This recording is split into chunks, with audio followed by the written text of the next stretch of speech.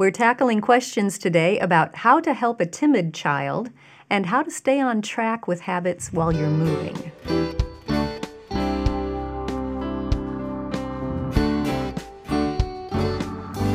Welcome to the Simply Charlotte Mason podcast. I'm Sonia Schaefer. Today, I want to answer more of your habit training questions. We have 2 on the docket for this episode, so let's dive right in. If you've missed any of the previous Habit Q&A episodes, check the show notes for a link to the whole series. Okay, here's the first question. For children who are very timid, are there habits that could be developed in them so that they become more socially confident?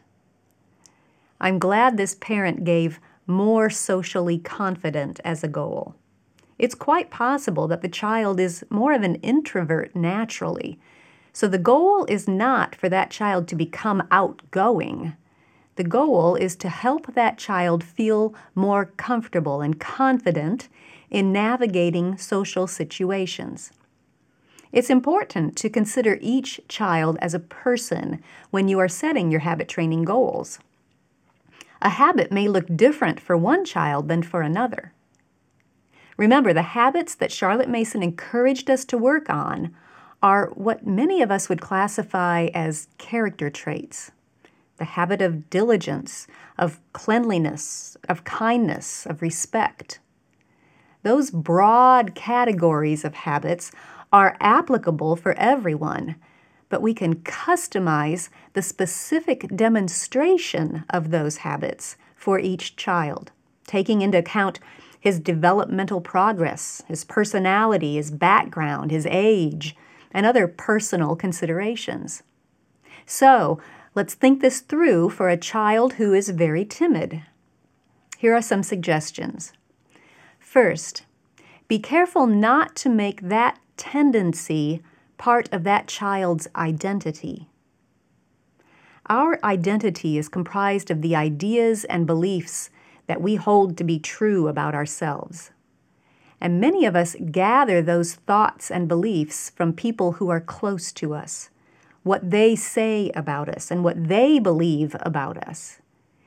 So try not to play the soundtrack of "this child is timid" in your own mind every time she's in a social situation. And especially don't introduce her or excuse her as "Susie's our timid one." The more she hears that, the more she will accept that as part of her identity. If you need to explain her behavior to someone, you can use phrases that focus more on the behavior than the character trait, like, "It looks like Susie isn't quite comfortable greeting you today." Number 2, clarify your expectations. What would you consider to be an acceptable, polite response from your child when someone greets her? You need to get a clear mental picture of what you're working toward and making sure that that picture fits your child as a person. Maybe you're a hugger, but that's not the only way to greet someone. Think through what kind of greeting would be acceptable within your child's capabilities and personality. Number 3, now break down that acceptable response into baby steps. For example, if your goal is that the child will look the person in the eye, smile, and say hello, that's 3 specific habits that you can work on a little at a time. Step 1, help the child develop a habit of looking at the person who has greeted her. And if looking in their eyes is too intense at first, perhaps she could start by looking at the person's nose. And then take the next step and see if she can keep her gaze there while counting to 3 in her head. Once she has that habit cultivated, you can expand to adding a smile. And then you might expand to smiling and waving at the person, or however you want to do it. After that, you could work on adding the vocal greetings, perhaps starting with hello, and gradually working your way up to good morning, how are you, if that's your goal. Just get very clear on what this habit would look like for this child, and then break it down into baby steps. And then, practice, practice, practice. Habits are formed by repetition. So start by role-playing at home.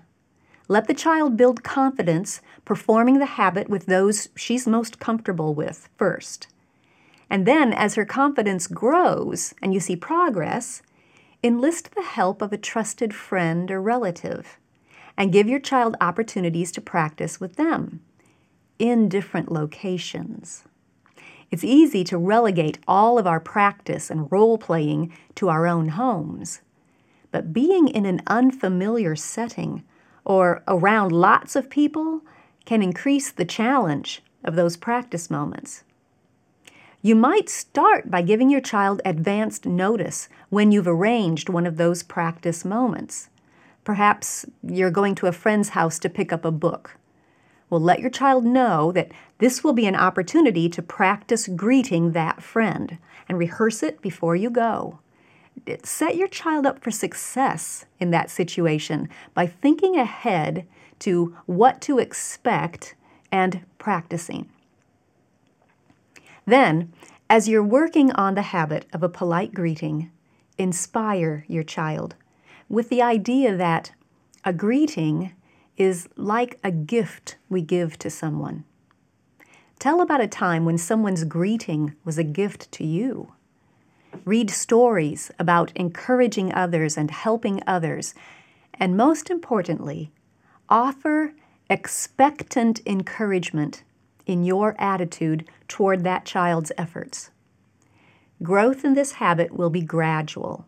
Be careful not to force it, but never stop believing that your child can grow and become more confident navigating social situations. That growth may not come as quickly as you want it to, but don't lose heart. Keep expecting it, keep working on it, and keep encouraging it to happen. The second question for today is this: how do we stay on track with habits while in the midst of moving to a new home? What kinds of preparations do we have to make? How do we lay hold of the Charlotte Mason principles and practices while countless changes are taking place and adjustments being made? Moving brings many challenges, and staying on track with habits is one of them. What's interesting is that if you look at the habits you've already instilled, chances are that they might be tied to one of three things in your current house. A habit might be connected to a location in that house, or to an object in the house, or to a certain time of day as you go through your daily routines in that house. So, transferring the family out of the house can remove many of those habit cues that were in place. For example, perhaps your child has cultivated a habit of orderliness by putting away his school supplies on a certain shelf when he's done with them. Remove that shelf from the picture, and what's the habit supposed to look like now? Or maybe your child has the habit of emptying the trash can in the kitchen every evening. That habit is cued by the object of the trash can, the location of it in the kitchen, and the time of day. Take away the trash can in the kitchen, and it will be easy for that habit to fall by the wayside. So it can just be helpful to think through those habits and identify the cue that prompts each one.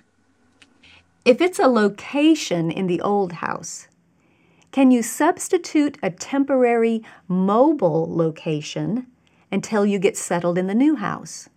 So instead of organizing his school supplies on a shelf, could you substitute a bin or a backpack that can go with you during the transition time? That temporary location can help keep the habit of put away my school stuff when I'm done with it going. If it's a time-prompted habit, perhaps you can shift it to be connected with an event rather than a specific time. Moving has a way of upending all of our regular routines. Meal times and bedtimes can get shifted around as you try to flex with unexpected situations. So perhaps instead of a habit of do your bedtime routine, pajamas, brushing teeth, tidying your room, whatever that routine involves. Instead of do the bedtime routine at 8 o'clock, it might become do your bedtime routine when it's time for bed. Tie the habit to the event rather than to a specific time on the clock during the interim. If the habit is cued by an object, see if you can take that object with you, or find a substitute, similar object in your temporary or new location. So maybe the kitchen trash can will be packed away, but you can find a different trash receptacle in your temporary lodging and keep the habit going with that object. Or it might just be a trash bag sitting in the corner. But take your child over there and show it to her and explain that it will still be her responsibility to empty that trash every evening. Walk her through it the first time or two so she knows what is expected, and then hold her accountable to continue her habit with that different but similar object. Now, other habits are more general, and they aren't tied to specific locations or objects or times of day. Habits such as obedience, attention, best effort, kindness. We want to continue to encourage those habits, perhaps even more during the stressful times that moving can bring. Those habits that have to do with how we treat each other and how we direct ourselves will play a big part in the craziness that moving can bring. So you might want to sit down with your children before the move and talk about how those habits can make the move harder or easier for everyone. Then encourage each other on the difficult days and cheer each other on during the easier days. Give grace, but don't give up. With a little thinking, a little creativity, and a big helping of intentionality, you can keep good habits alive and well during a move. We have more habit questions and answers coming up. If you haven't subscribed, be sure to do that so you don't miss an episode. Thanks for joining me. I'll see you next time.